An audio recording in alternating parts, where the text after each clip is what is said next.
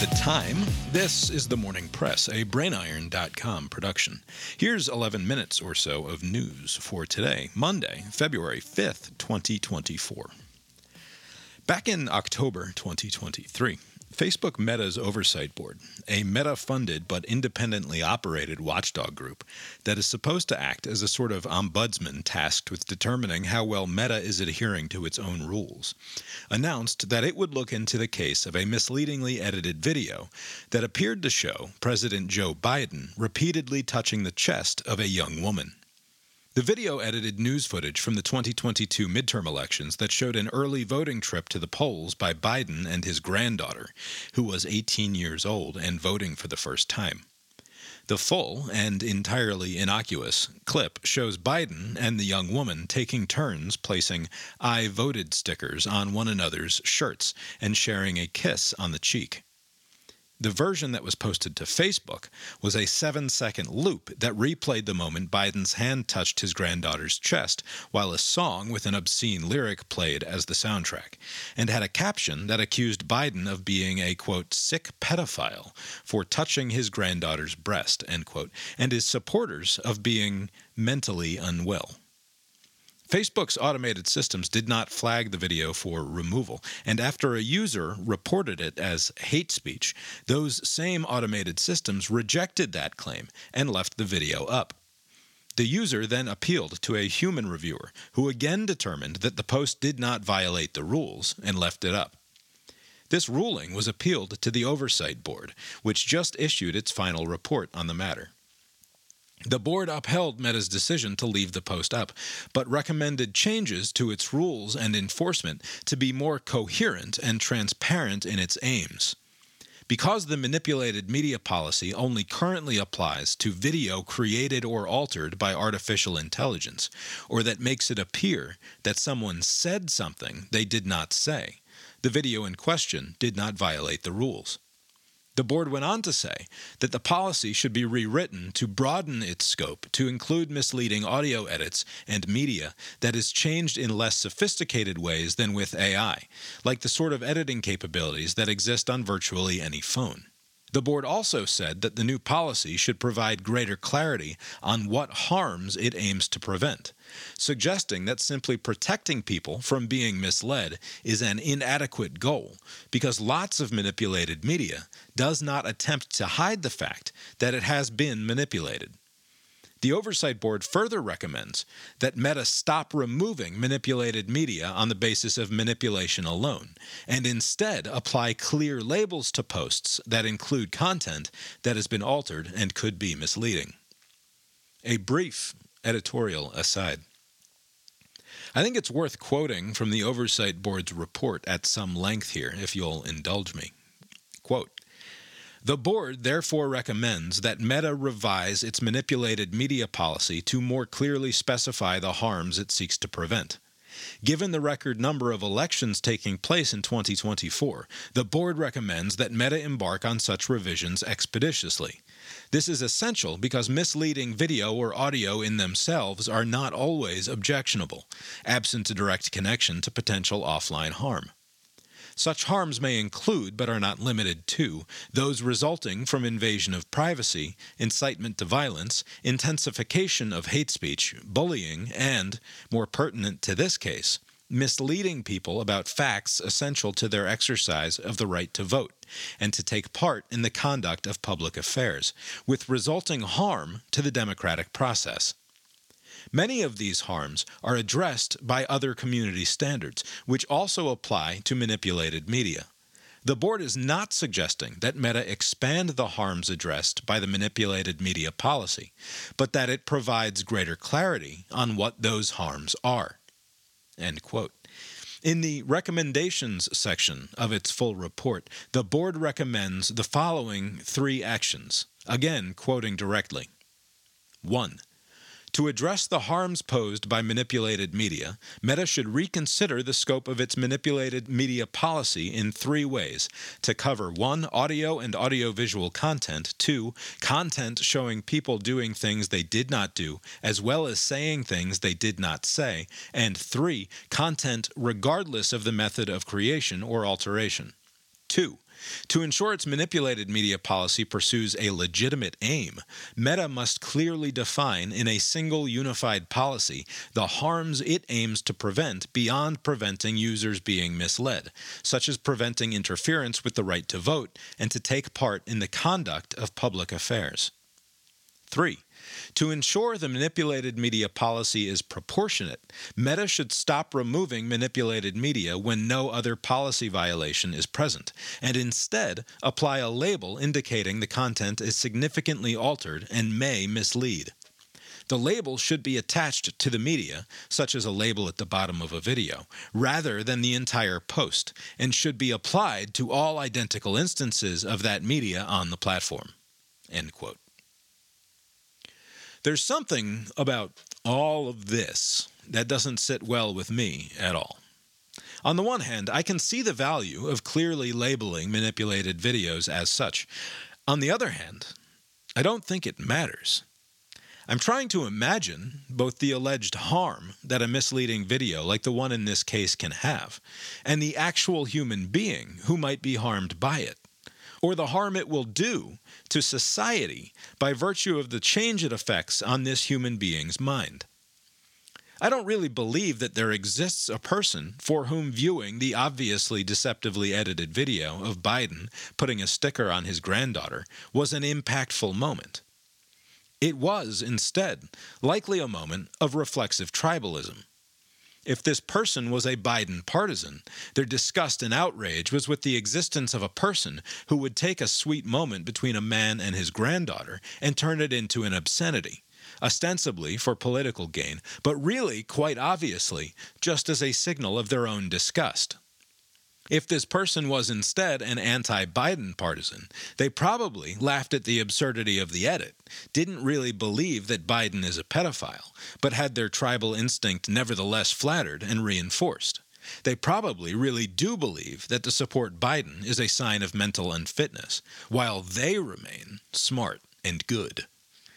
There is, of course, the non-zero possibility that some person or people saw the video as not necessarily authentic, but still confirmatory of a deeper truth, that Biden really is a weirdo pedophile, like all the other blood-sucking elites, because there are people out there who really do seem to sincerely believe such things. Of course, no amount of hiding silly meme videos or appropriately labeling them as manipulated media is going to change anything about the way they see the world. Of course, the Oversight Board seems to more or less agree. It suggests leaving the video up, perhaps with a label, and that Meta takes steps to better explain what it means by harm, including providing clarity that it should seek to prevent voting interference and ensure that people can participate in public affairs. But what strikes me as wrong is the idea that Meta has any role to play in ensuring what the board believes are, quote, human rights, end quote, at all. Does a post that jokingly encourages one party to vote next Wednesday when the election is actually scheduled for Tuesday infringe on a person's right to vote and participate in public affairs? If a person's rights are so precariously contingent on whether or not they see a meme in their Facebook feed, what does it mean to have a right at all? The couching of its recommendations in terms of the number of elections that are taking place in 2024 suggests that the board believes that Meta has a strong responsibility to not allow misinformation or misleading video on its platform that could impact a person's vote. But what would such enforcement really look like? I don't mean to go down an epistemological rabbit hole here, but something I read this morning has me thinking that any attempt to control this stuff is like trying to steer a massive ocean liner by holding your hand in the air against the wind. It's just an impossible task that will have no impact. The ship is going where it's going. People's minds are basically made up. Consider the death of George Floyd. Without getting into the whole thing, let's just say that most people, when they saw the video and heard the story of Floyd's death, believed that an injustice had been perpetrated. This caused a great cultural convulsion in the spring and summer of 2020. Floyd's death was ultimately adjudicated to be the result of unintentional second-degree murder by the police officer Derek Chauvin. Recently, a documentary film was released that claims that this was a grave miscarriage of justice. The film has been persuasive to a number of people, some surprising and some not, including Tucker Carlson, who claimed that everything you've been told about the Floyd case was a lie. Other, deeper, better thinkers than Carlson have also been convinced. Glenn Loury and John McWhorter expressed dismay at having been taken in by a false Floyd narrative that they say the documentary corrects. And Coleman Hughes published an essay at the Free Press a couple of weeks ago in which he claims that Chauvin should not have been convicted because the documentary proves that he was simply following through on his training. I would encourage anyone who has seen the documentary or been persuaded by conversations about it that it might really poke holes in the commonly accepted narrative to read a piece published by Radley Balko on his Substack. There's a link in the show notes at brainiron.substack.com. In it, Balko thoroughly answers the criticisms raised by Hughes and the documentary and, in my view, dismantles the emerging counter-narrative that Chauvin was wrongfully convicted. I suppose mileage may vary, as they say, but the totality of the facts continues to point in one direction. But for the actions of Derek Chauvin, actions which were definitely not in keeping with his training, George Floyd would likely not have died that day. I hope that Loury and McWhorter and Hughes read Balko's piece because I think the truth matters, and my understanding of their public presentation is that they think it does too. I don't suspect it would matter to Carlson or many others, for whom the truth very clearly does not matter. I suspect that many who were dismayed by what they saw as excesses in the response to the Floyd video, the protests, riots, calls to defund the police, the elevation of profoundly stupid ideas about race and culture to the absolute heights of prominence in the media, were primed to be convinced that the underlying facts had been manipulated in some way, in service of a cultural project with which they disagree. This is how tribalism poisons the mind. It can be incredibly difficult to sort the facts properly when all of your psychological incentives are pointed in one particular direction. Perhaps this feels far afield from the story about Joe Biden and his granddaughter and the Meta Oversight Board, but I think it's more or less the same conversation. That 7-second looping video plays on precisely the same part of the brain that a 2-hour documentary filled with obfuscations and distortions about the murder of George Floyd does. It's playing by a different set of rules, certainly. In one respect, the Biden video is more honest. It very clearly does not intend to be understood as a representation of something that actually happened, while the Floyd documentary claims to reveal previously hidden truths. But they both rely on the same thing in the audience, namely, that the thing that you already suspect or believe about the world is true. Crucially, one need not accept that the various claims being made are actually true, and one may even remain skeptical of their veracity after the more important work has already been accomplished, that the other side's authority has been undermined, that at the very least, they are not to be trusted. Whether this happens because of a meme distributed on Facebook or a highly produced documentary matters in terms of audience, maybe, but not in terms of effect. And what of Meta's responsibility in terms of limiting the distribution of these two pieces of content or others like it? Go peruse Elon Musk's own Twitter X feed from the last couple of weeks. It's a consistent stream of factitious narrative about immigration and the border, and promotion of accounts that consistently distort the truth around this and many other stories. He owns that platform. Who is going to stop the richest man on earth from spreading misinformation or misleading statements and videos on the website for which he paid $44 billion? If Meta takes the recommendations of the Oversight Board and clearly defines the harms it aims to prevent to include protecting the right to vote and take part in public affairs, whatever that is supposed to mean, how can it justify allowing anything like free expression on its platform? And even if Meta somehow perfectly solves for this problem, what of the 50 million daily U.S. users of TikTok? The spread of lies and distortions and memes via messaging apps, or the fire hose of nonsense in the For You tab on Twitter, or the absurdity of whichever partisan media outlet you find absurd. The biggest mistake people make when they talk about the media is a myth that should have died when the big three networks lost their news monopolies, but managed to persist through the era of cable news and somehow still lives today. I think probably because it is a truth that the media of all sorts cannot abide, a fact of their own irrelevance in the creation of widely accepted truth, something that puts the lie to their own self-conception, from the lowliest outrage farmer at the Gateway Pundit to the most committed serious journalists in mainstream media. The myth is that the media decides what's true, and the public accepts it. The reality is that the people decide what's true, and the news media creates an outlet for that worldview. The media serves the market, and legitimacy flows from the audience up, not the other way around.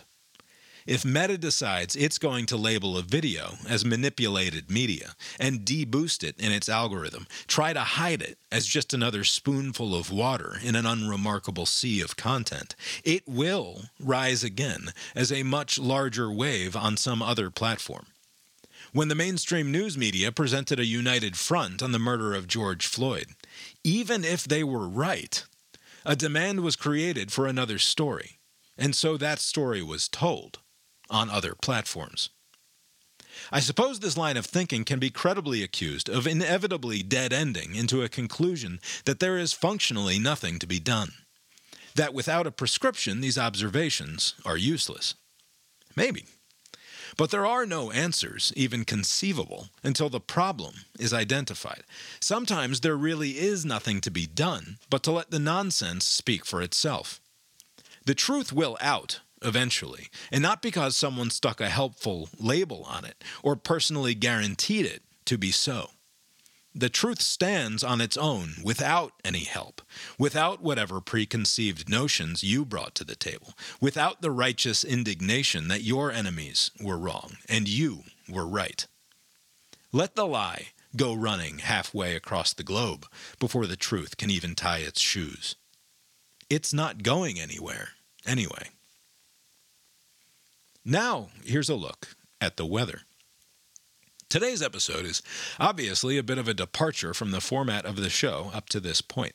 I looked at the headlines today and couldn't figure out what the value-add proposition was to me telling you about an atmospheric river in California, or the Grammy Awards, or whatever else. I probably could have come up with something pretty funny about King Charles's cancer revelation. Well, not about the cancer exactly, but you know what I mean. If this is going to work, if I'm going to be able to create something of interest and value and meaning here, I'm going to have to trust my instinct to write about what I think matters, and to do so in a way that keeps the words coming no matter what. Sometimes that will sound like a traditional 10-minute newscast with a handful of colorful asides, some history, some overly effortful jokes. Other times, it will sound more like it did today.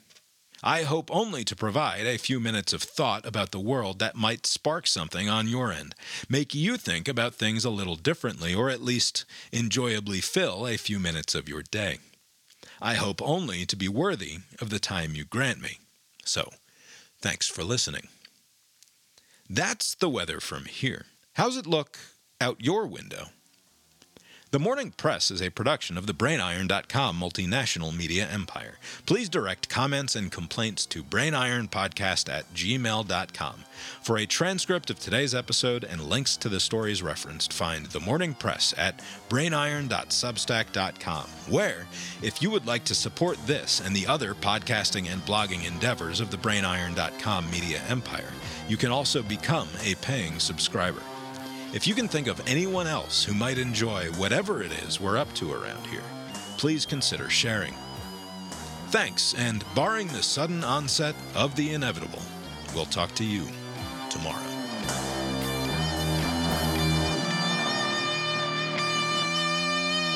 The proceeding was created with 100% human content.